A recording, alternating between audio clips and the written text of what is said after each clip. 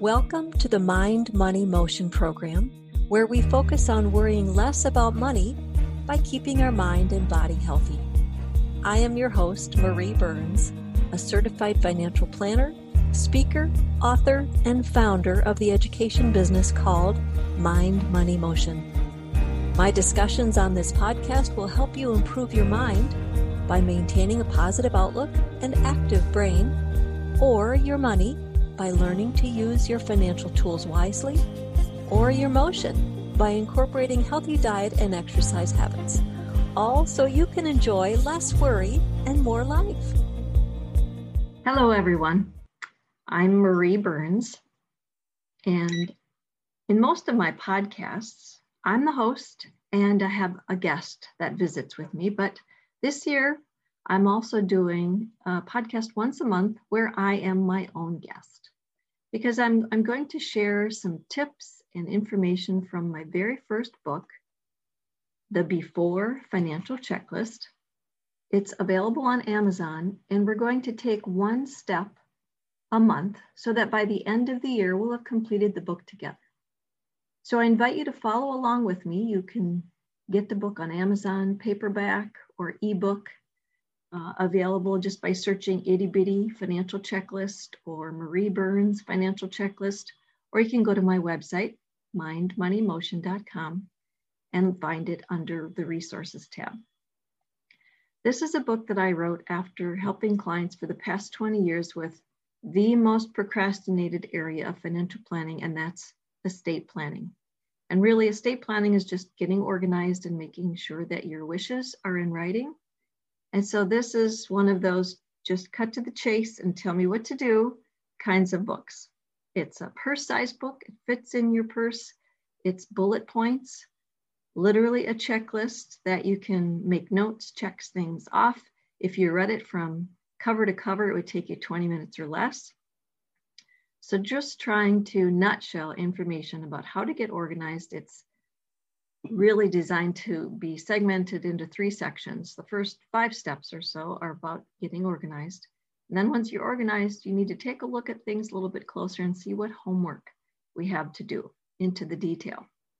And lastly, we talk about working with advisors. So overall, I have 3 books that are checklist books, again, about trying to get financially organized.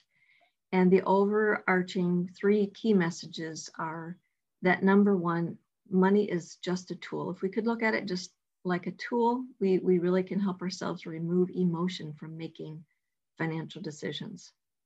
And getting financially organized sounds really basic and easy, but there's a lot more to it. And yet it is the foundation for making wise financial decisions in the future.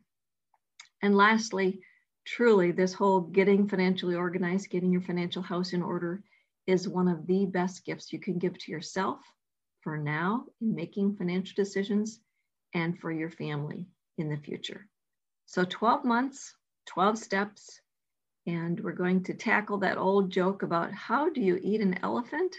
And the answer is 1 bite at a time. It really helps to take out the overwhelm. So 1 step a month, 1 chapter a month. This month, we're on another organized step. It's called I Own, I Owe. It's just all about compiling a list of everything you own and everything you owe. Some people call it an asset list or a net worth statement. And ideally, you're going to want to create this and then update it annually. So initially, it will be the most time consuming creating it, but then updating it annually will be so much easier, really just updating a number typically. So your goal is to summarize in one place the value of everything you own, but make it itemized. Think of it, I think it's helpful from a benefit standpoint to think of it like your treasure map. It's really a snapshot, a picture of what there is in your financial life. Where you decide to keep this is very much your personal decision. Some folks like to keep it all electronic on a computer. Others might want it printed out or even handwritten. You might keep it in an electronic file, in a paper file, in a hanging file, in a binder. I know some folks will keep it in a sealed envelope so that it's available, but nobody really needs to look at it until they really need to look at it. So whatever format you use, the point is just to get it compiled, and then ideally you're going to want to update it annually. So the legwork, the most time consuming, is really the upfront steps of compiling the information, and it'll be that much easier and quicker than ongoing going forward. Whatever format you'd like to use is totally up to you. Some folks will just take out a yellow pad and start writing a list. There are certainly resources online. Oftentimes it's called a net worth statement. I know on my website, mindmoneymotion.com, under the resources section, there are a couple of options. There's a historical net worth statement that actually lets you look at 3 years at a time, which is often interesting to see how things change or don't change or grow. Surprisingly, maybe not go backwards sometimes, that we might assume we use things over time. So there's a historical net worth statement. That's from the folks at the Financial Awareness Foundation. There's actually a whole page from the Financial Awareness Foundation on my website because they have so many great resources, similar concept, fill in the blank kinds of checklists to help you get financially organized. So I invite you to check that out.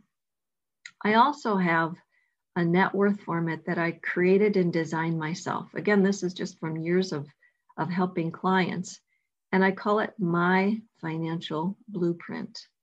It's also on my website under resources, and it's an electronic version for you to, if you're like me, sometimes your handwriting is in a hurry and it's a little harder to read.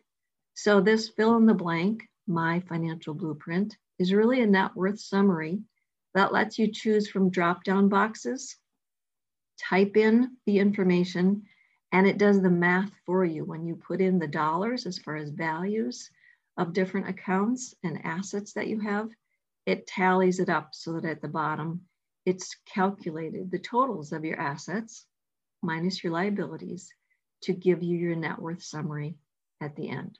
So feel free to check that out as well. But no matter which format, how you are storing or keeping this information, here's some tips to keep in mind. You want to be sure that you have your name, and some of us have nicknames, right? Or shortened versions. So your legal name would be the best to put at the top, your full name and then the date. It's really helpful to update this annually. I don't know that you need to do this more frequently than annually. And a lot of times around tax time, when we have all that information out anyway, is a great time to be updating the values. So your name and date at the top, hopefully you're updating that date then annually. And then you have the assets category and the liabilities category. Within the assets, think of that as the I own section. What do you own that's of value? Typically there are subcategories like cash, meaning things that are at the bank, different types of accounts you might have at the bank. Investments is usually referring to non-retirement types of investments. Retirement is another subcategory. Real estate, your home, maybe you own other property or land, and insurance is often another category that has a cash value to it, like a life insurance policy, for example. Then under the liabilities section, you would find the I owe areas. I owe a mortgage, for example, or I owe a vehicle loan, or I have a credit card balance. So those are the two overarching sections that you would want to then subcategorize, itemize the different categories under the assets section and under the liabilities section. And a key recording tip would be for when you are itemizing, let's say under cash, when you have maybe more than one account at the bank, you want to be sure that you're matching the name of each account you list on your net worth statement with what is also shown on your bank statement in this example. Because we want to be able to remind ourselves and or let our family know at some point down the road, where is this account whose name is on this account, and what type of account is it. So if we go back to the bank example, for example, where is it? Maybe it's a US Bank joint checking account. I said where it is, whose is it, it's joint, and what type of account, it's checking. So another example would be Fidelity, Marie, traditional IRA. I said, where is it? Whose is it? And what is it? Compared with, and the reason I said traditional IRA in this example would be if I said Vanguard, Marie's Roth IRA, that would be clear that this is not going to be one of those traditional IRA accounts. It's actually a Roth IRA. So again, as you're itemizing on this net worth statement, try to be identifying those three key things in the naming of each asset. Where is it? Whose is it? And what is it? So the theme really is the more detail you can share, the more helpful it will be for you. And again, think of your family picking up this net worth statement and trying to understand what it is. Savings bonds is another example. Instead of just saying savings bonds, you might want to attach a separate list that you actually can go to savingsbonds.gov. It's a website that lets you itemize the details. There's a section on that website that you can enter in the certificate number, the savings bond certificate number, and it will spell out, and you can print it out or save it electronically, the detail of what its current value is, what interest rate it's currently at. So you'll be able to see when it stops earning interest, how much of the value is interest. So again, using their current value calculator, you're sharing much more detail than just saying savings bonds. How many are there? What is the value? Are they still earning interest? That type of a report at savingsbonds.gov would give all of that additional itemized detail. Same concept if you happen to have a safe deposit box, itemizing the contents of that box, an inventory of what's actually in there, maybe noting where the key is so that again, someone has more detail to assist in the future. So overall, we're trying to think about really the importance in this step 2, I own, I owe, in my before financial checklist, is that you're looking, number 1, to create a net worth statement, an asset list that ideally you want to update annually. Number 2, be sure you're listing the detail in that asset list. Where is each account? Whose name is on it? And what type of an account it is. And then thirdly, a list is really no good unless somebody knows that there is a list and or where that list can be found. Whether you tell someone now, or you give them a copy of the list, or you just let them know where it is when the time comes so that they can access it later. That's that sealed envelope kind of idea that I know families have used where they're not comfortable or interested in sharing too much detail now, but they have the list compiled in a sealed envelope and they've told the necessary family member or members that need to know where that envelope can be found so it can be opened when the time comes. So I encourage you to check out my Mind, Money, Motion website because I'm trying to provide resources for the do-it-yourselfers that are out there, the ones that want to do it with me, and the ones that want to do it for, have me do it for you, for example. And under the do-it-yourself category, on my website, I have several different checklists. Fill in the blank helps you compile this information, blogs that you can read to learn about different aspects of getting financially organized, other podcasts with lots of other tips on different subject areas under the 3 categories of mind, money, and motion, or certainly my books. The Do It With Me is really where my workshops come in. I also have an estate planning homework services flyer that's available on my website to see how else you might want me to help you with this type of information. or the Do It For Me is really where you can find a link, again, on my Mind, Money, Motion website to my financial planning and investment management practice called Focus Point Planning. Your family really will thank you when they're trying to help you down the road, or later when they're just trying to follow your wishes. You know, I started this Mind, Money, Motion, really a financial literacy business several years ago because I've recognized that as a certified financial planner, helping folks with their money life over the past 20 years, the statistics still confirm that money is the number one stressor in our lives. And it's also one of the main reasons for divorce, which is a whole nother stress level in addition. And oftentimes women are uncomfortable with financial decisions, or we don't have the time or the interest to take care of financial matters, or we just don't know where to begin, or we just want to confirm if we're on track or not.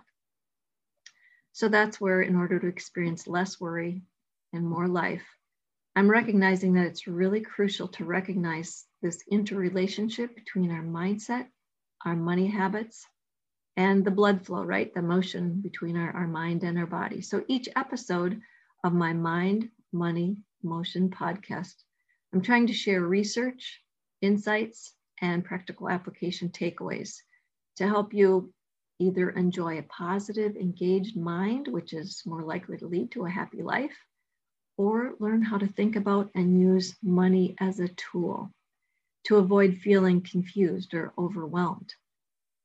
Or thirdly, under the motion aspect of the podcast, to help us stay physically active, keep our bodies in motion, which is healthier. And then all of this, of course, the healthier we are, the less costly it is.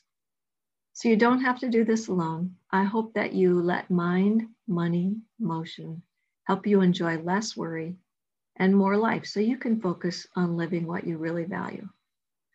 Thank you so much for listening. I look forward to you joining me again soon. Thanks for listening to this episode of Mind, Money, Motion, where we shared how to worry less about money by taking care of our mind and body. You can find this podcast, past episodes, and related tools and resources at mindmoneymotion.com or find us on Facebook. You can also check out this and other great podcasts at csuitenetwork.com. Please join us next time for Less Worry, More Life.